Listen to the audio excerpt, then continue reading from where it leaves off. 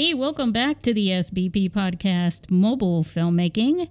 I'm your host, Susie Botello, and you are listening to episode 131. Hey, everyone. I am here with Ryan and Brandy McDonald. They are in Ogden in Utah. They were in San Diego last April for our film festival. And I am really happy to touch bases with you guys and share your stories with our listeners. Hi, guys. Hi. Hey, how's it going? Thanks for having going great. us. We're excited to be here.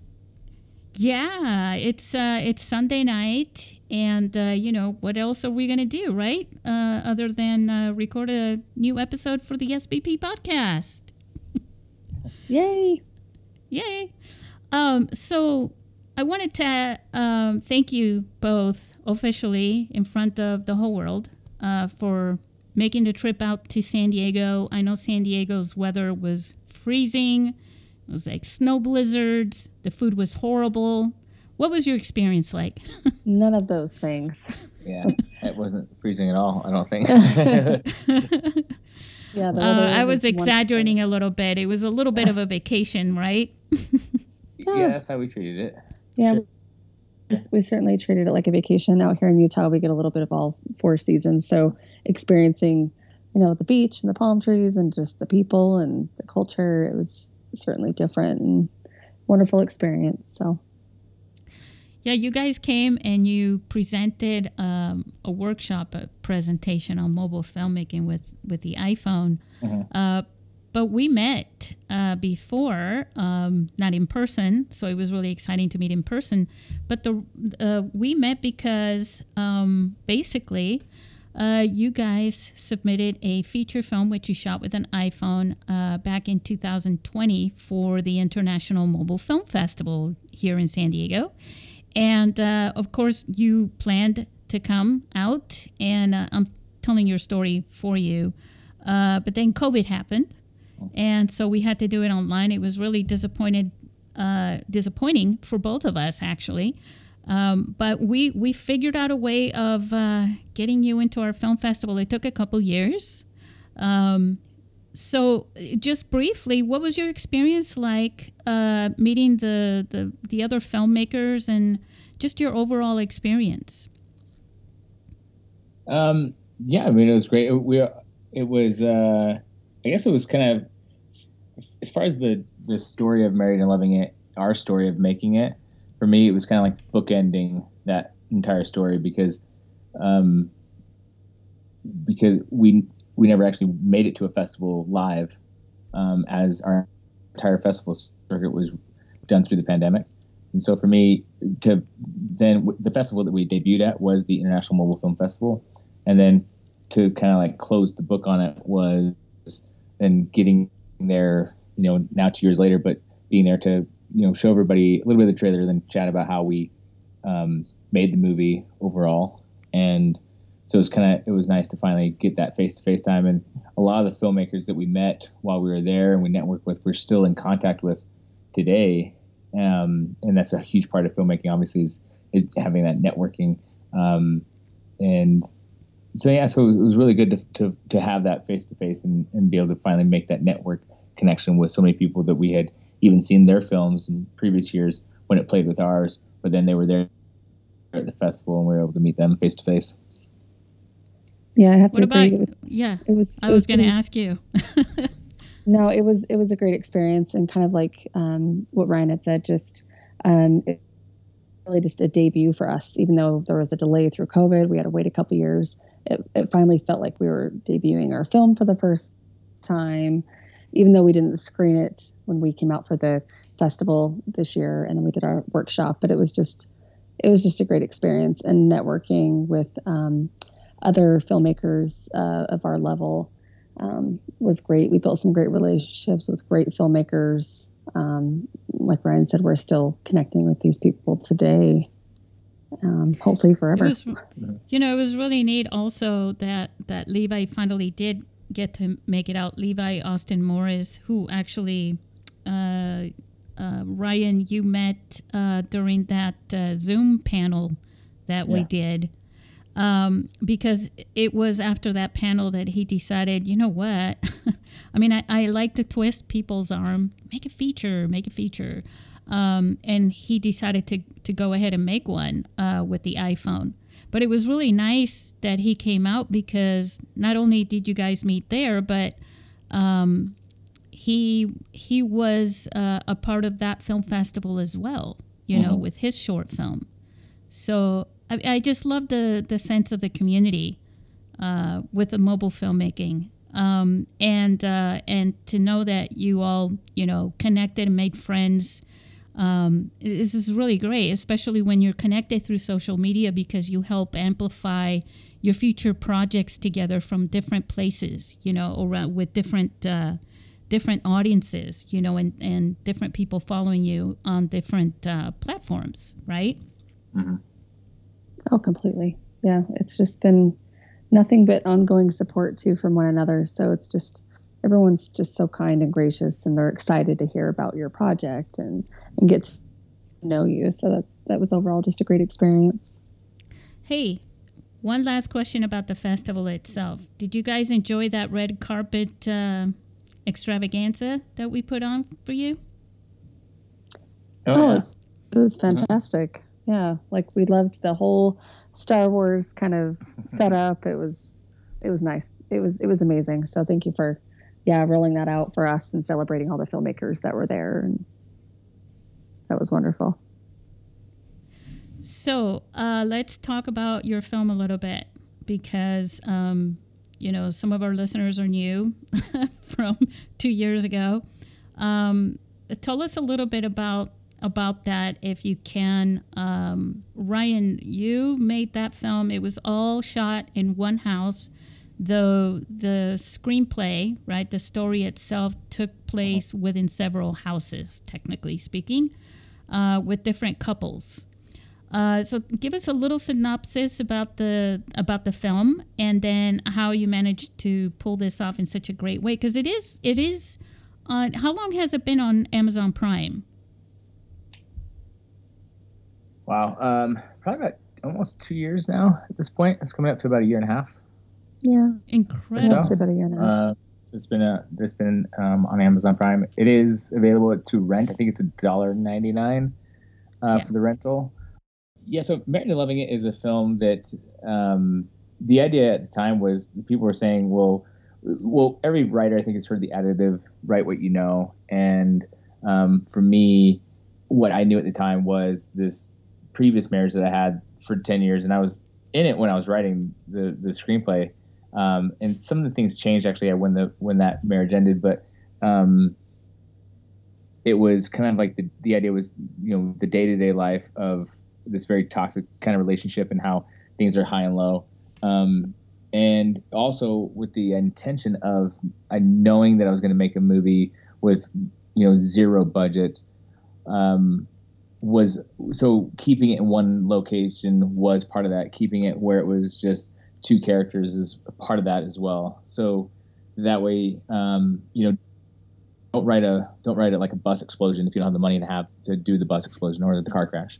And so that was also part of that idea. So the movie's set inside of one house. It is a married couple, and it's kind of setting on the eve of their 10-year anniversary, and you know, the highs and lows of what can happen in a day-to-day.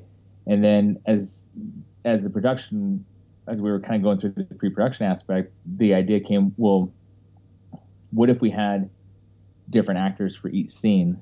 And so it can be interpreted. Originally, when I wrote it, it was meant to be the same couple, but it is also interpreted then, is it many couples? Is it all of us? How does that work? And really, it was kind of a way of breaking it up. What I was afraid of was having kind of just a talking heads film, and I was trying to find a way to make it interesting overall. That really worked. I had no idea that I mean, maybe you said it before and I missed it, or I forgot, but I did not know that it was all just one couple originally, and you decided to split that, because I think it worked a lot better, definitely, the way you made it, the way it ended up. Mm-hmm. Yeah,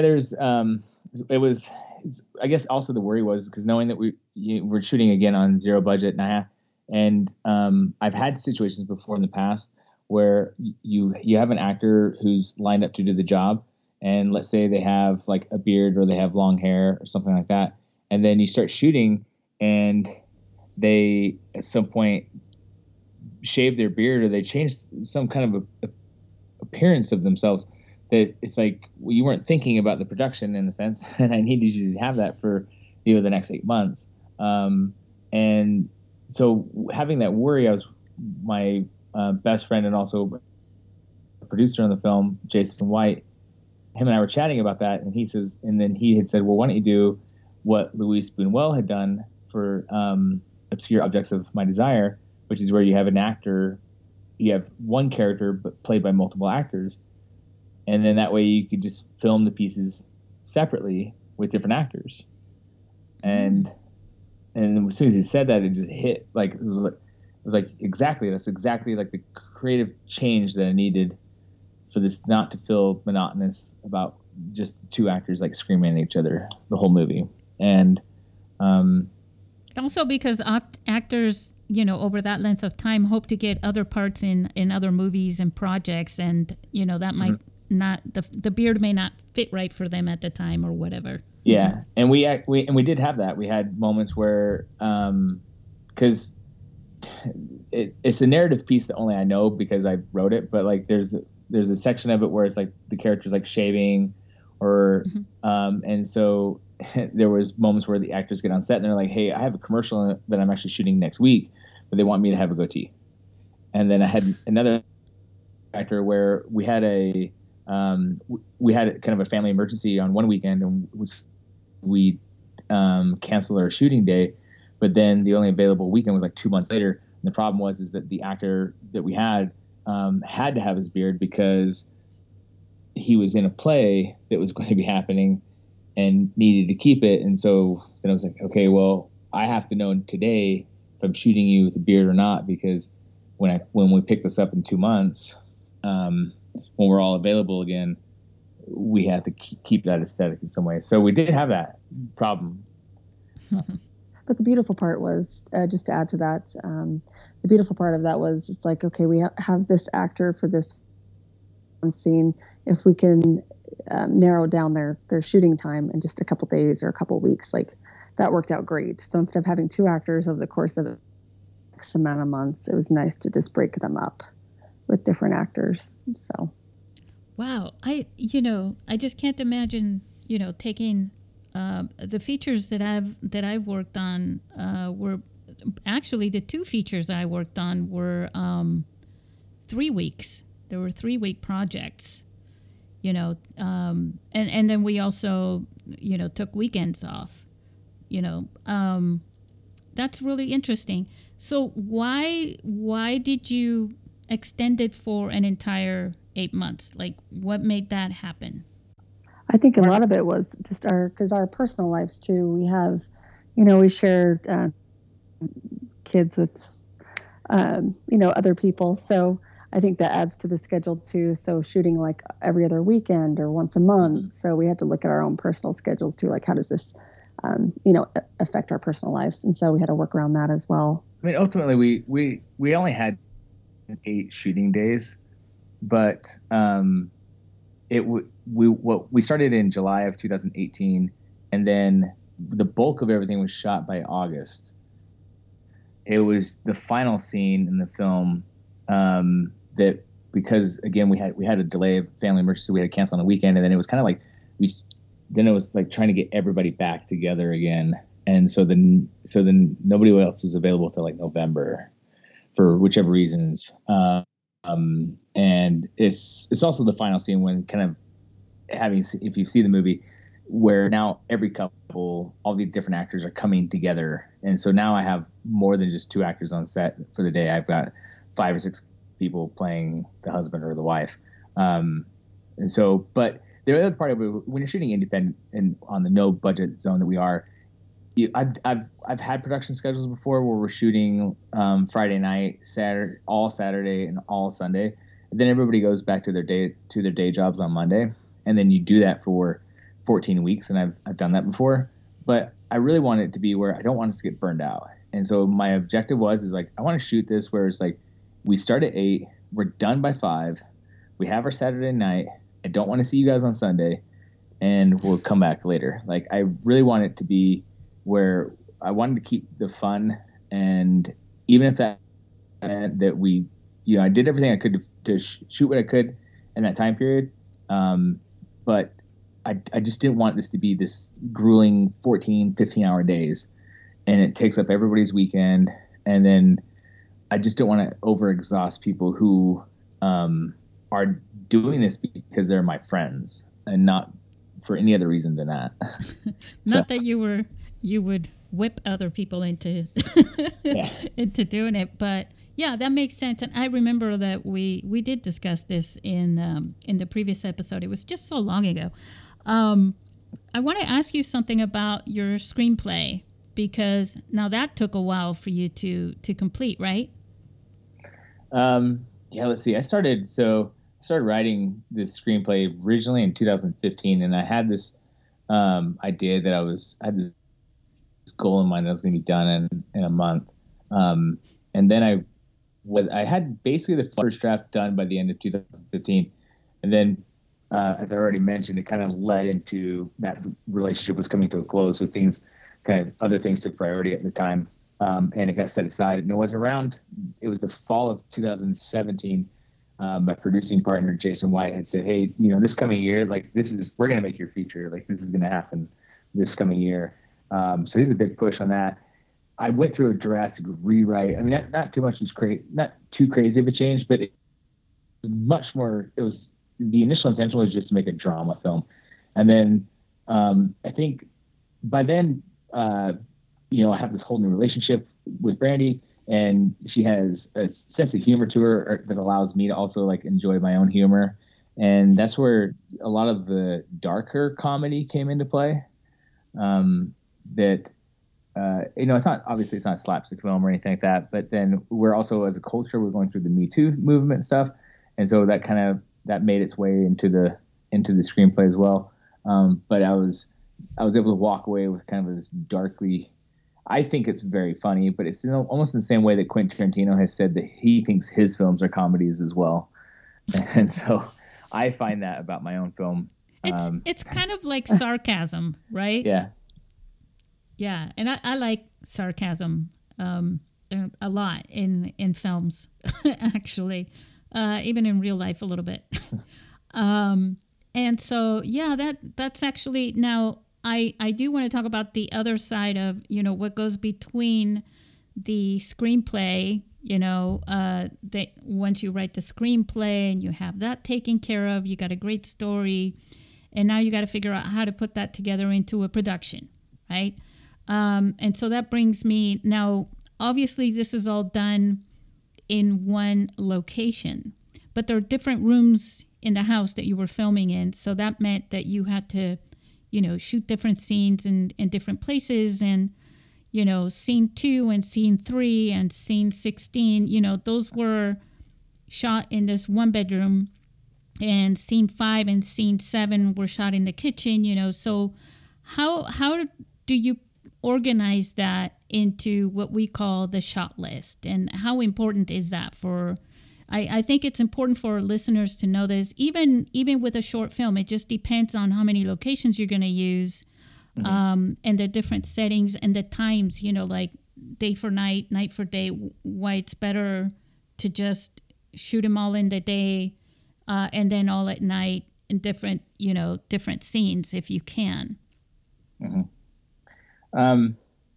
Really, it's so as much preparation as you can have before the shooting day is going to be the best. And I've been on set with feature films where I was the first AD, and the films are now on Netflix and such. So they went on to have their own success, but there were times where we would show up and there's no shot list. And what you have then is you have not only the director going like, well, maybe we can do this, and the DP says, well, maybe we can do that, and then you have someone else going, well, maybe we could do this, and you spend a lot of time like doing all of that. And then especially if you have lights that you need to set up, depending on this particular feature, we weren't using an iPhone, So the camera is heavier, and where's the dolly track going to be laid, and it just eats up all this creative time you have, and you're working against the clock every day, because Oliver Stone, his autobiography is called Chasing the Light, and what he means by that is like you're chasing that like sunset moment at the end where you can no longer shoot because the sun is gone. Right. And so so I always try to show up with a shot list available with an idea.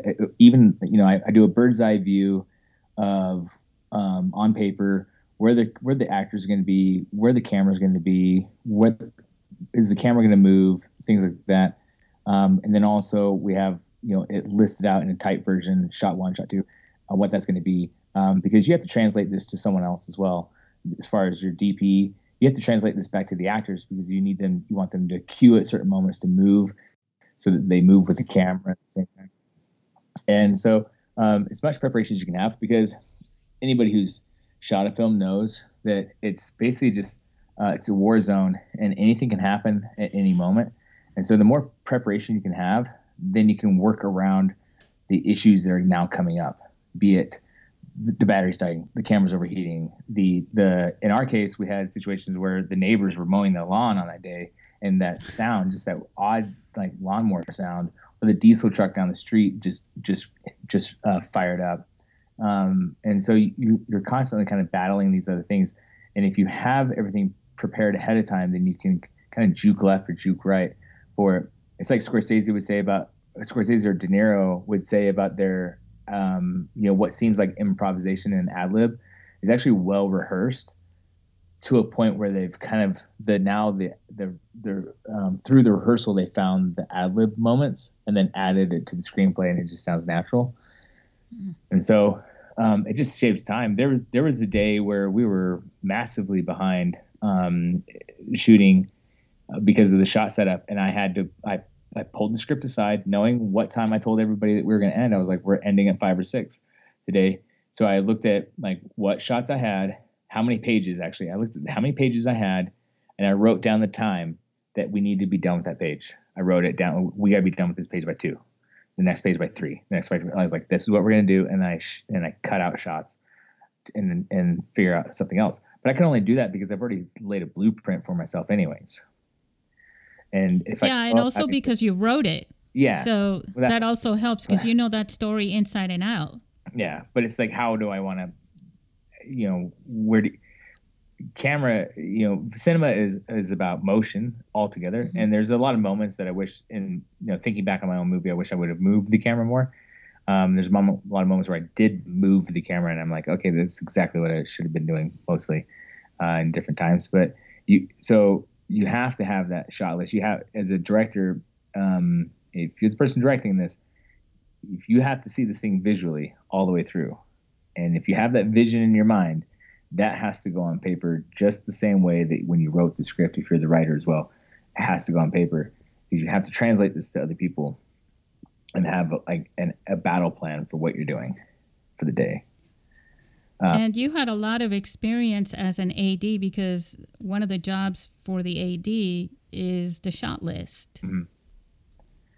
Yeah. Well, and up until the point where I made my feature, I mean, I've been making short films for 15 years. I also went through film school. There's a lot in there, but I certainly have I shot a day without a shot list? Sure. But I mean, you gotta be real.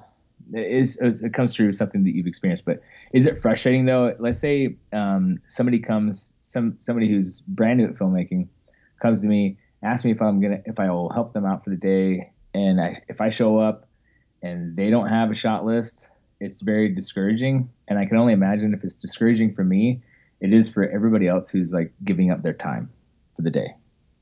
Yeah.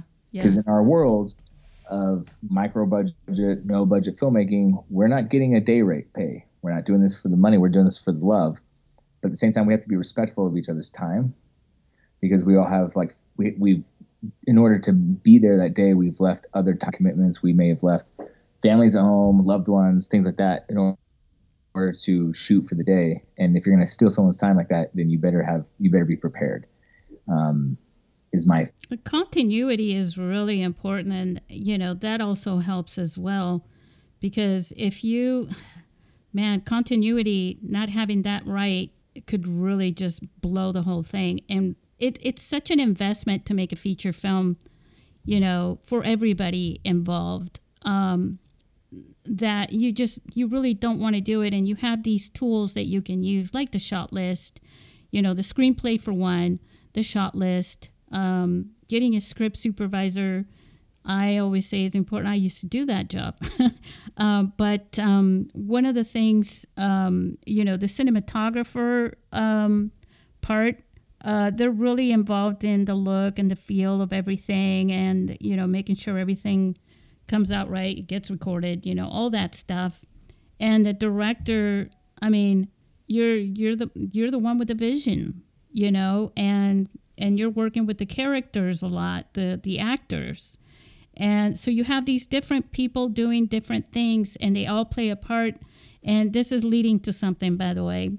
My next question for you guys together, maybe we can start with Brandy. And this is my next question is about team, building a team that you can work with and that works well together. Yeah, that's a great question. So when I first met Ryan, I actually was interested in connecting with filmmakers around the area. I don't know anybody at the time. And so when I met Ryan, he already kind of was a part of this awesome, local group. They met often, I think weekly. They would have weekly meetings, and they would all kind of workshop each other's projects and supported each other on each other's projects. They all just showed up for one another. And so I kind of jumped into that. It was attractive to me. And I thought, wow, that's a team supporting one another. And I hadn't had that before, or hadn't had that experience quite yet. So, so even today, after, 10 years, they still kind of show up for each other and support one another. Whether someone's directing their own short film and someone else wrote it, and they were a cinematographer on one set and now they're directing on your project. So it's nice. They all kind of shift and wear different hats for everybody's project. So it kind of shifts, but it's been nice to be part of a community like that. So if you can find a networking team of independent filmmakers in your area, I highly support that. I encourage it, especially if you don't know anybody. So even being now married to Ryan, it's just nice having somebody next to you who supports you and is right there to help. So I don't know if you have anything to add, Ryan. Well, I think to add to Brandy's story, at the time she wasn't on social media, and so yes, and that's correct. That was a piece of how when I developed. So my background, I went to film school at the University of Central Florida, which is in Orlando, Florida, but I'm originally from Ogden, Utah. After completing film school, I moved back to Ogden and met up with, again, my best friend Jason White, and we started putting films together. But one of my biggest things is something that I've seen before, where there's two kind of mindsets with an independent filmmaker at our level. It's some people are trying to make these Star Wars films, and they're competing against Lucasfilm in some kind of way, and it's well, you're not gonna have the budget for that, so probably don't go that route. But then the other thing is people start competing with each other, and it's really odd, because it's we really, if we're fighting each other, we're not gonna be able to get there together. This is independent filmmaking. Like other things, you can make an example for this, but independent filmmaking at our level is kind of like the high tide raises all boats thing. So it's if I help on your production and you help on my production, then we really help each other. I'm not sure which one of us is going to finally land the foot in the door, but when you do, then because we've helped each other, we can get there together. And the other part of networking is that it's the branches on the tree, right? Because they, you know, each one that you connect with and you work well with knows people that you don't know that they can also bring in, right? Mm-hmm. Yeah. There's now this is like 2011, but as soon as Jason White and I started actively trying to find these like other film people in the area, it easily bled into like who knows who, and then I've met so many different people with different talents along the way that become involved in the process. And a large part of my team and group is who are now like family and friends to me. If you watch my movie, you see their names on the credits. That's my team. That's my family. But I met most of them all through that networking process of filmmaking. The person who the two people I met Jason in high school, met Brandy because we worked together, and she just happened to be into films as well. So everybody else was through networking and filmmaking, and that's how the team developed. And I've been just simply production assistant at times. I've on their stuff. I've been producers on their stuff, and I came through for them and at times, and I was very fortunate to have it where they came through for me. So yeah, I mean it's so important. I think it gets overlooked a lot of times. Is that I want to ask you about what you guys talked about, because and when I say what you guys talked about, I'm actually referring to in our film festival in San Diego. You guys came and you presented a mobile filmmaking with iPhone presentation and workshop. Can you go over some of the since you already presented it, the things that the attendees and the other filmmakers really dwelled on, because that would give us our listeners some tips and some pointers. I remember that you guys went through a lot of things, but there were a few things that people were, when we were doing the Q&A, they were really like, emphasizing, like it was really interesting for them. Mm-hmm. Okay. Yeah, unfortunately, I don't have what their takeaway notes were. I think it probably is just I'm going to like my own perspective on some of these things. And one of which is one of the things I always hit on heavily is the concept. There's a question sometimes like, are there rules in cinema? When you're making, like, people talk about the rules of filmmaking, and even if it's down to like the 180-degree rule, or you mentioned continuity a second ago, and I feel like sometimes like the rule, to me, the answer is no. There are no rules.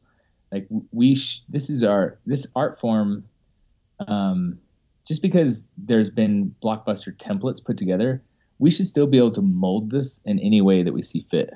And by example of my feature film, where I have multiple actors, what I interpret as playing the same characters, to me, and then there's moments even when in my own film where like the camera's showing an actor playing a husband, and then I pan to something else and come back and it's a whole nother actor. It's not conventional, and I just think that like it's okay to break these rules. And if you watch any large von Trier film, or Cronenberg or anything, like you'll see that like they're not concerned about the quote, I do air quotes in the air, like rules of cinema. So, really we should be able to play with it. This is a playground, and we should be able to utilize every piece of it that we can. We just simply we've developed a language of film in cinema, but I've seen films, William Friedkin films, where like the main character dies at the very end in unconventional ways and you're kind of shocked. I was just reading an article recently where people were so horrified by the Star Wars Rogue One, by its ending, and I'm like, yeah, but it's the one movie that has that kind of crazy ending to it in that series. And so I would say, like, if you're developing something, you're developing a story, if you're concerning yourselves with what the rules are, you're not focusing on the right thing. You need to step back and go like, I don't have to explain this all the way. I can actually make it very different than what I've seen.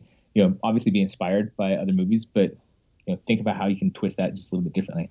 And if you look at really, and even Steven Soderbergh's films, the way he shoots a scene, he doesn't, he'll take what used to be just shot, reverse shot, and he'll find a way to shoot it just drastically different than what we've seen before in the past, but not in a way that makes this obscured, but just in a very subtle way that we don't realize that he's doing it very differently. It's like innovating. It's like innovation, right? You're taking the things and the concepts that are there and you're making them, you're improving on them, but you're doing it in a way that's unique. Mm-hmm. Because if all the films are the same and they all follow the same template, right, then it kind of gets, who's going to watch the next one? Yeah. Well, and, in the very early days of cinema back in, 1890s and leading into the 1910 and stuff like that, an innovative style would have been panning to the left, like just simply making the camera go from left to right, or, parallel action where you have, you have a train robbery going on at the same time. You have the police gathering their guns and going after it happening at the same time. And that type of style and editing was groundbreaking, and it's what we see now day to day. But we shouldn't stop innovating in this format. And when you're shooting with no budget, nobody's there to stop you. Like it's kind of like if you idolize the Francis Ford Coppola and the Steven Spielbergs back in the day, in their era of jumping right after the Bonnie and Clyde film had come out, and so now they're Coppola's often wherever shooting this epically long movie, Apocalypse Now, like nobody's stopping them.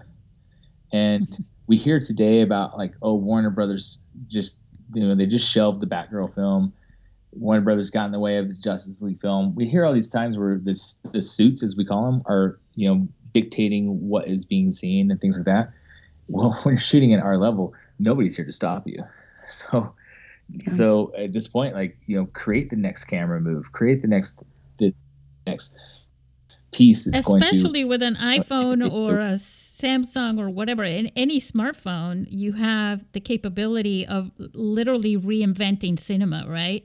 Mm-hmm. Yeah, absolutely. And I think just when you're at a low budget or no budget at all, you're forced to be more creative. It's like, how can I, make this more entertaining? So like Ryan mentioned earlier, we bring in more actors to do these parts instead of camera style, instead of doing shot, reverse shot. What else can we do?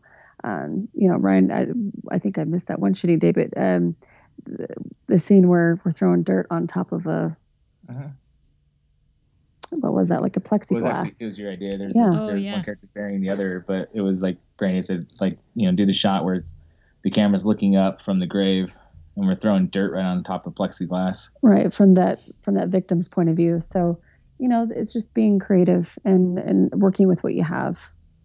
And I think that's what makes independent, low budget filmmaking visually wonderful to see, honestly. What were some of the other things that you touched on during the workshop?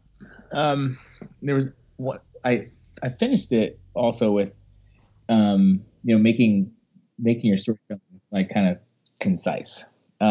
So when, I think probably everybody's at some point has read a feature film screenplay that there was a lot of fat that needed to be trimmed. There's probably many times where somebody has told you a feature film idea, or even as a filmmaker, you have a feature film idea and you start to go through it and it's really like, well, you have a short film. Or how many times have I heard where someone has a short film and as they're telling me the short film, I'm like, you're not going to be able to squeeze this in 20 minutes. This is a feature film. And so the exercise that I'd previously done through film school was, if you can, so we were forced to write screenplays that could only be 3 pages.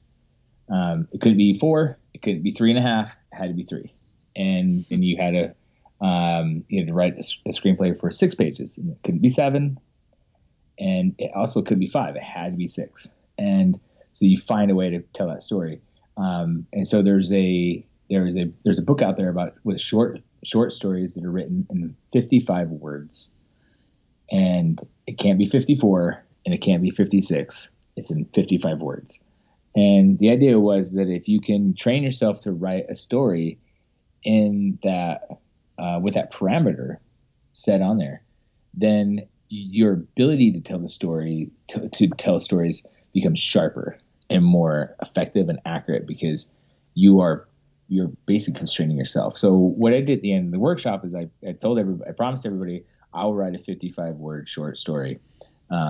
But I also challenged them to write a 55-word short story as well, and make it public. So we posted it on our Instagram, and people shared theirs on their Facebook as well. And I think it's a great exercise. I think if you're hearing this, take the next week and try to put just 3 of them together, 3 55-word short stories together. It doesn't include the title. You can have the title be almost as long as you want, but 55-word short stories. And if you can master that, the concept is that, like, when you write 110 pages, you can do this concisely, and the characters will say exactly what they need to say and not a ton of fluff. That's the concept. Yes. I almost forgot about that. I know you gave them homework, but I forgot what exactly it was. Gosh, so much has happened since April. I mean, we're only like 5 months from there, but it seems like it's a year. That's a great exercise. You know, in the films that I worked on, they were all short films for the most part. And we volunteered our weekends to work on these films. And one of the cool things about it was that the selection of film festivals that our producers and the director was choosing, she was very selective, you know, on which film festival she was submitting it to. And they all had different time limits, you know, for their shorts and their categories. And I remember, you know, we got to make a 10-minute short and a 15-minute short and then a 20-minute short just to qualify for these different film festivals. And that came in handy, you know, in our film festival because, you know, we had a time limit. But there was a time in 2019, John Woosley is his name. He made a film. It was, you know, it was I think it was like 20 something minutes. I could be wrong, but whatever it was, he didn't make it for, you know, he couldn't submit it to our film festival because it didn't fit either feature or the shorts. And I said, well, I'll tell you what, I think he came out from Missouri, actually. I said, if you present a workshop, I will give you this time to do the workshop, but that means that you can only show your film if it's no longer than 15 minutes. And I knew I was devastating him because I could tell this was his baby story, you know what I mean, in his film. Uh-huh. But I also knew that he could cut it short, that it actually would be better. But I wasn't going to tell him that. I just gave him that choice. Uh-huh. And so he went ahead and he did that, guys. He shortened that film to 15 minutes. And he loved it. He showed it to people, and it worked better. And he actually won another film festival because of it, you know, because of that. So he thanked me for, you know, sort of forcing his hand at cutting it shorter. And sometimes that happens because you're shooting, you wrote it, you shot it, you directed it, and now you're the editor, right? It's all in one hand. And you can fall in love with so many aspects of it. But for the quality of the story itself in a film, it's very hard to pull out and see that from a different perspective, which is the combination between, you know, a producer, right, and the viewer, right? Oh yeah. I think we've had to do it a couple times. So we did. So Brandy's short film, which also played at the International Mobile Film Festival, is called Fight on Set. I was thinking of Married and Loving It. So, and it was in the 2021 festival circuit. Yep. Yeah. But she also had another festival that it was women focused, I believe. It was it was like a women and wine film festival, and it had to be an exact 3 minutes. It was like 3 minutes, not 3:01, not 3:02. It was like 3 minutes, and it was already a short film. So I remember, and I directed it, I wrote it, and I had to trim it up. So, and I didn't want to trim it. I didn't want to kill my darlings, as they say when you're writing a manuscript. But yeah, it's a tough decision. But it's like, okay, if you can kill out even one word can make a difference. It's like, can I get rid of that? Can I get rid of this? It's really picking and choosing what works for the story, what doesn't, what can you shave off, trim up, and sometimes it's for the better. So it was a 6 minute short to begin, and we had to narrow it down to 3. Mm-hmm. And you had to make it 5 for my film festival too, right, Brandy? Yep. So, it was 5 for yours. The minimum was. Yep. Yeah. Now I still prefer the longer version, but I'm also close to the source material. But was producer on it. I don't know. As far as for kind of the listeners, I'm always kind of surprised when someone makes like a 45-minute, 50-minute short film, and I'm surprised in the sense it's like, if for the festival circuit, you're too long, really, to be considered, and at the same time, it's almost like, why if your story can go 50 minutes, can it go another 20 and just qualify for a feature in that sense? Or can you narrow this down into the 15 minutes?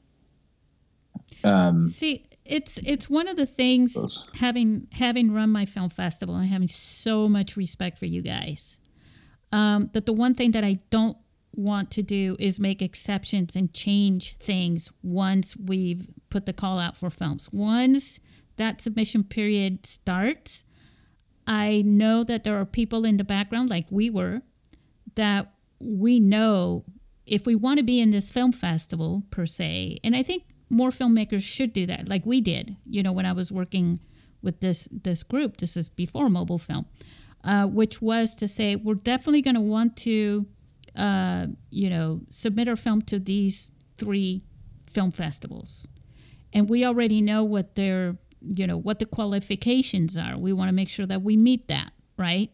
And we want to make sure that we're able to do these in different time frames. So the one thing that I don't want to do as a film festival is to throw a wrench into somebody's project and have them, go on Facebook or something and go, oh my God, the International Mobile Film Festival said it was 1 to 5 minutes, and now they're saying, yeah, it's okay if you make it 6 minutes. Well, shoot, I'm already editing it. I could have included this other thing, or vice versa, right? And so it does come down to that too, for a film festival, where you have to consider what you guys are going through, because you're creating. It's like saying, you know what, we don't need the wine in that sauce after all. It's like, oh my God, I went out and bought that $40 bottle of wine for this, Uh-huh. Yeah, it's tough. I mean, it is tough.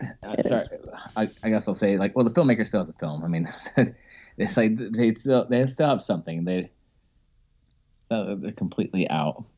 No, I think you certainly want to share your story and share it with everyone. So let's talk about that. Let's talk about the story part, because I know you guys are, you and I both see eye to eye on that, and I know we all see eye to eye on that with a lot of filmmakers.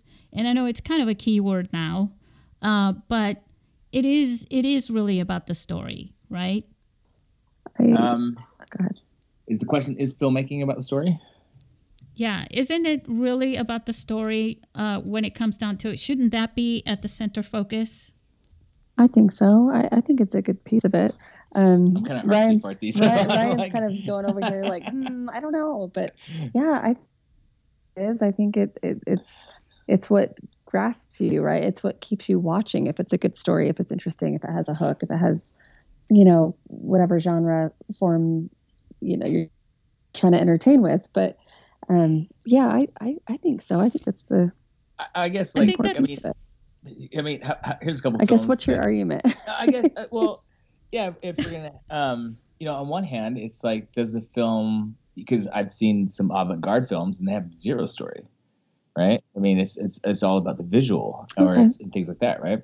But then I asked myself, like, we just recently rewatched Demolition Man, and I go, like, is it because of the story?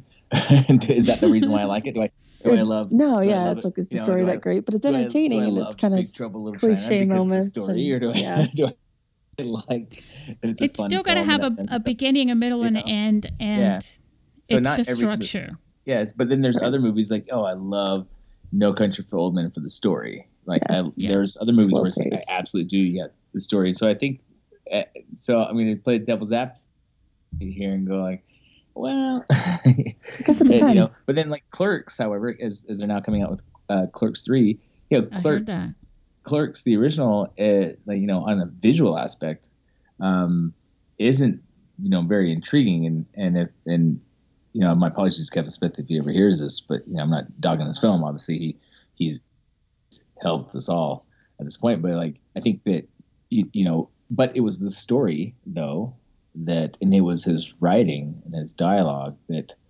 has helped project him further through his movies. Even when I've seen Kevin Smith now 3 times, not like met him, but gone to his shows, and he'll talk about, like, kind of like when it was like Chasing Amy and the way that he was shooting it and kind of how flat some of the backgrounds were and things like that. But it's because it was the writing and it was the story that really helped push it along. I mean, there's so when we say story, a lot of times people are connecting to what you write. You know what I'm saying? And how that plays out. But there's a lot of storytelling that's involved with every aspect of the production and the post-production. When you're color grading, right? The effect of your film as the story can be emphasized not just in the writing, but also in how that is perceived by the viewer. Because one side of the story is how you see your story, how you're composing that story, and how you're telling that story. But what does the person on the other end, how do they perceive it?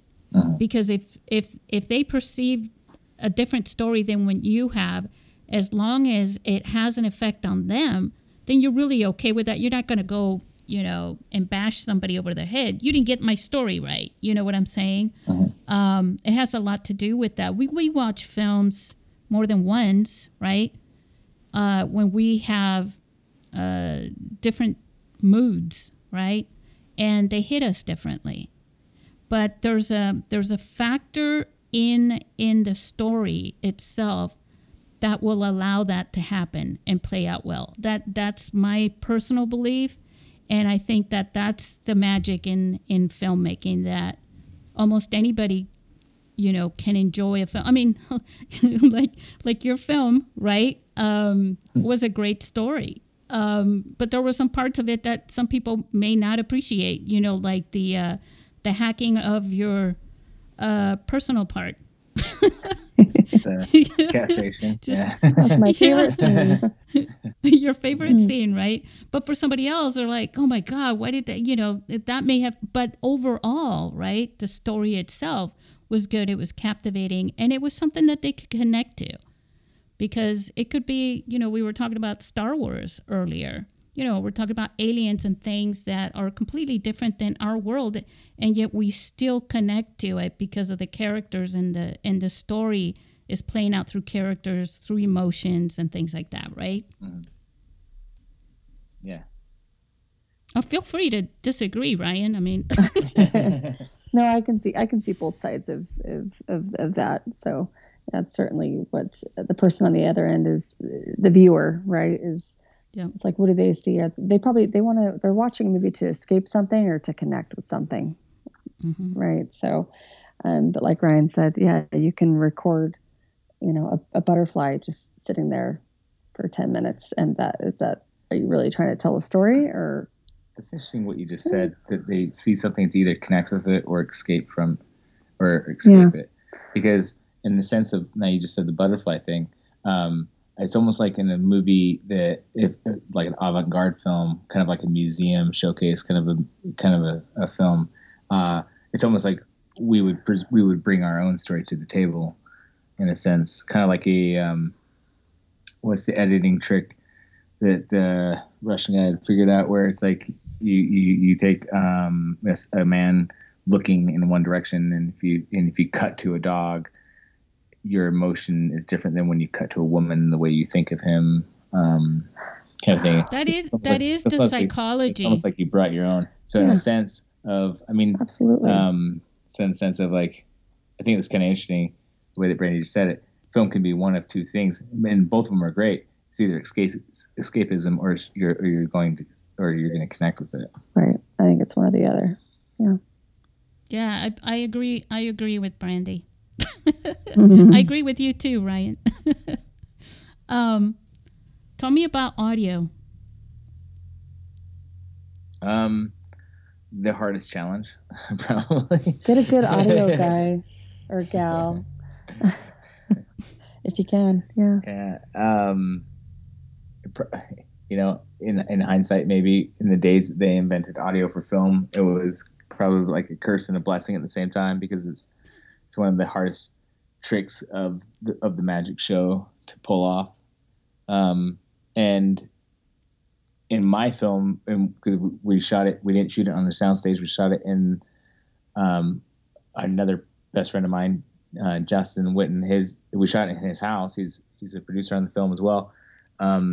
But you don't realize just how, hardwood floors, blank walls. You don't realize that reverb tone you get. We're shooting, and suddenly today is the day that everybody wants to mow their lawns, and you can just hear it.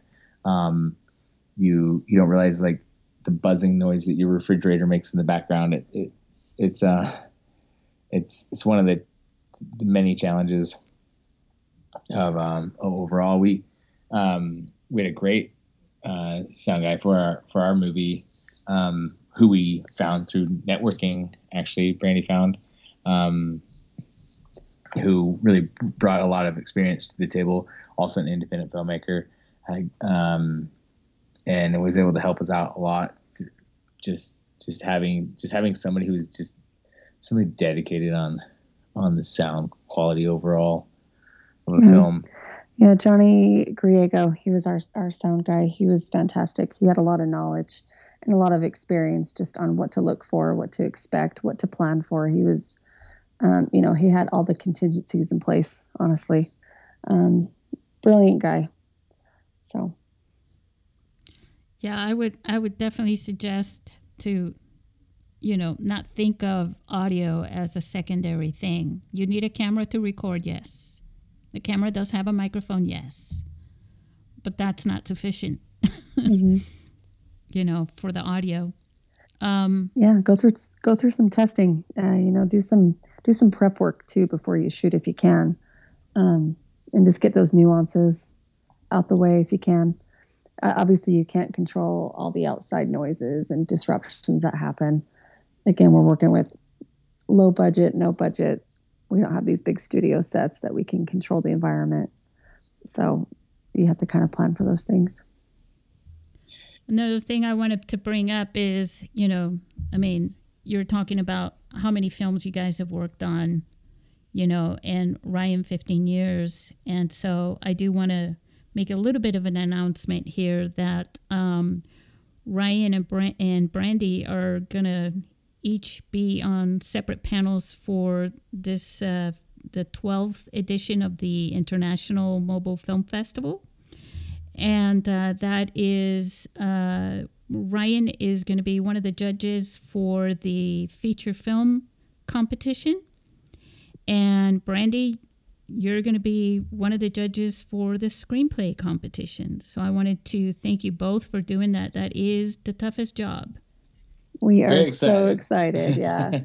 Yes. Honestly, I'm really excited about reviewing the screenplays. That's my bread and butter right there. I love reviewing screenplays. So I'm really looking forward to it. I think that's my favorite part of filmmaking is screenplay writing. So absolutely delighted. And Ryan? Well, if you're listening to the podcast and you're thinking about submitting your film, and now you know that I would be one of the judges. As you can obviously hear, I have a very eclectic palette around film. So around as far as I enjoy art films, I enjoy even Demolition Man and such. So I love seeing new and challenging things with film. And so I'm looking forward to seeing what kind of movies people have put together. Yeah. Now on the feature film competition, it's all narrative films, but there will be different horror and drama, and we had our crime spree, not crime spree. Oh my gosh, the crime drama from our friends. James Smith and Caroline Spence, whom you met. Yeah. They are wonderful people. Mm-hmm. Yeah. And so, there's different, we had a Western shot on the iPhone. So anything goes pretty much as long as it's a narrative film. But I can't thank you guys enough for taking on that job. I take that job of selecting the judges. My God, I work on that all year, because it's a very important and crucial part of it. I stay out of that. So it's going to be in each panel. It's going to be in their hands. And so, by the way, we should let you know, let me go ahead and take advantage of this and say that the deadline for the regular deadline anyways, for the feature film competition is October 19th. So you still have some time to submit a feature film. Just go to internationalmobilefilmfestival.com. You'll see a big button to submit on Film Freeway there, and do it that way. And it's the same thing for the screenplays. The screenplays are for shorts, and they're about 6 to 8 pages on a screenplay. We don't want your 130-page screenplay, right, Brandy? Right. Yes. Yeah. Just send us the shorts for now, and I can get to the features later. Yeah. Yeah. All right. So, do you guys want to add anything? I guess if there's what's the deadline, Susie, for the screenplays? Oh, don't put me on the spot like that. I'll write it down on there. Hold on a second. Let me open up. I should mention to our listeners while I'm doing this that we have a brand new platform for newsletters and to bring the community together, which is internationalmobilefilmfestival.substack.com. And we've got a page where all the deadlines and the regular deadlines and the extended deadlines are. And for the short screenplay deadline, it's November 20th. November 20th. Okay. Yeah. So that's the regular deadline for that. And for the shorts, it's November 19th. So, we also have a smartphone photo contest. I don't know if you've heard about that, but that one is, telling a story with one photo, but you can submit, I believe it's up to 6. We'll select one. And that deadline, again, I'm going with the regular deadlines. They cost less. And that's November 21st. So, October, November is probably the dates that you want to think about. Yeah, just to add to that, as far as the screenplays go, the screenplay submittals, there's still plenty of time. You can write a short film, you can type up a short screenplay in just a couple pages, 1 to 2 pages. I'd love to read it. Send in your ideas, get creative. If you've never written a screenplay before, there's a great book out there. It's called The Screenwriter's Workbook by Sid Field. I picked this book up when I was in, 8th grade. So when was that? 1998. Ryan conveniently happened to pick it up the same year. We didn't even know each other. So we moved in together and we both found this in our moving boxes. I had a copy and he still has his copy. Isn't that funny? And it's still one of the greatest books that, has the formatting. It gives you tips and tricks on really how to format a screenplay, how to write a story act, structure your screenplay, follow that guide. Another book I recommend is called Save the Cat. It's the last book on screenwriting that you'll ever need, and that is by Blake Snyder. So you know who teaches that? By the way, it should be 6 to 8 pages, not 1 page for this competition. But you know who teaches that is Jennifer Zhang, whom you met. One of the. Oh, really? Yeah. I did not know that. Yeah. Oh, how great! Yeah. She teaches that. That's neat. That's awesome. I did not know that. Yeah. Wow. So, all right. So, any shout outs you want to give? I know we're never going to forget Jason White. Jason, if you're out there, we'll have to get you in our podcast sometime because you've been mentioned in every one so far. He's got a new screenplay, a feature film screenplay that he's shopping around. It's already been picked up by a couple of other film festivals. So he's still hard at work in the writing field. So excited. That's awesome. Where that's going to go. Yeah. Yep. He's doing good things. Mm-hmm. So look out for Jason White. All right. So here comes the part when we say goodbye to our listeners. Say goodbye to our listeners, guys. See you, everybody. Thanks for having us. Thanks for listening. And yeah, thanks for listening. Thanks for I was going to say watching, but I guess you didn't see that part. But thanks for listening. You can always check out our film. As we said, Married and Loving It is available on Amazon Prime. You can find me on Instagram at ryan.mcdonald.filmmaker. And feel free to shoot me a message. I'm happy to connect and work with other filmmakers, other actors. And, even as a director, I'm also open and looking for films that I did not write to direct. So, feel free to shoot me a screenplay if you're a writer who isn't interested in directing. Let me know.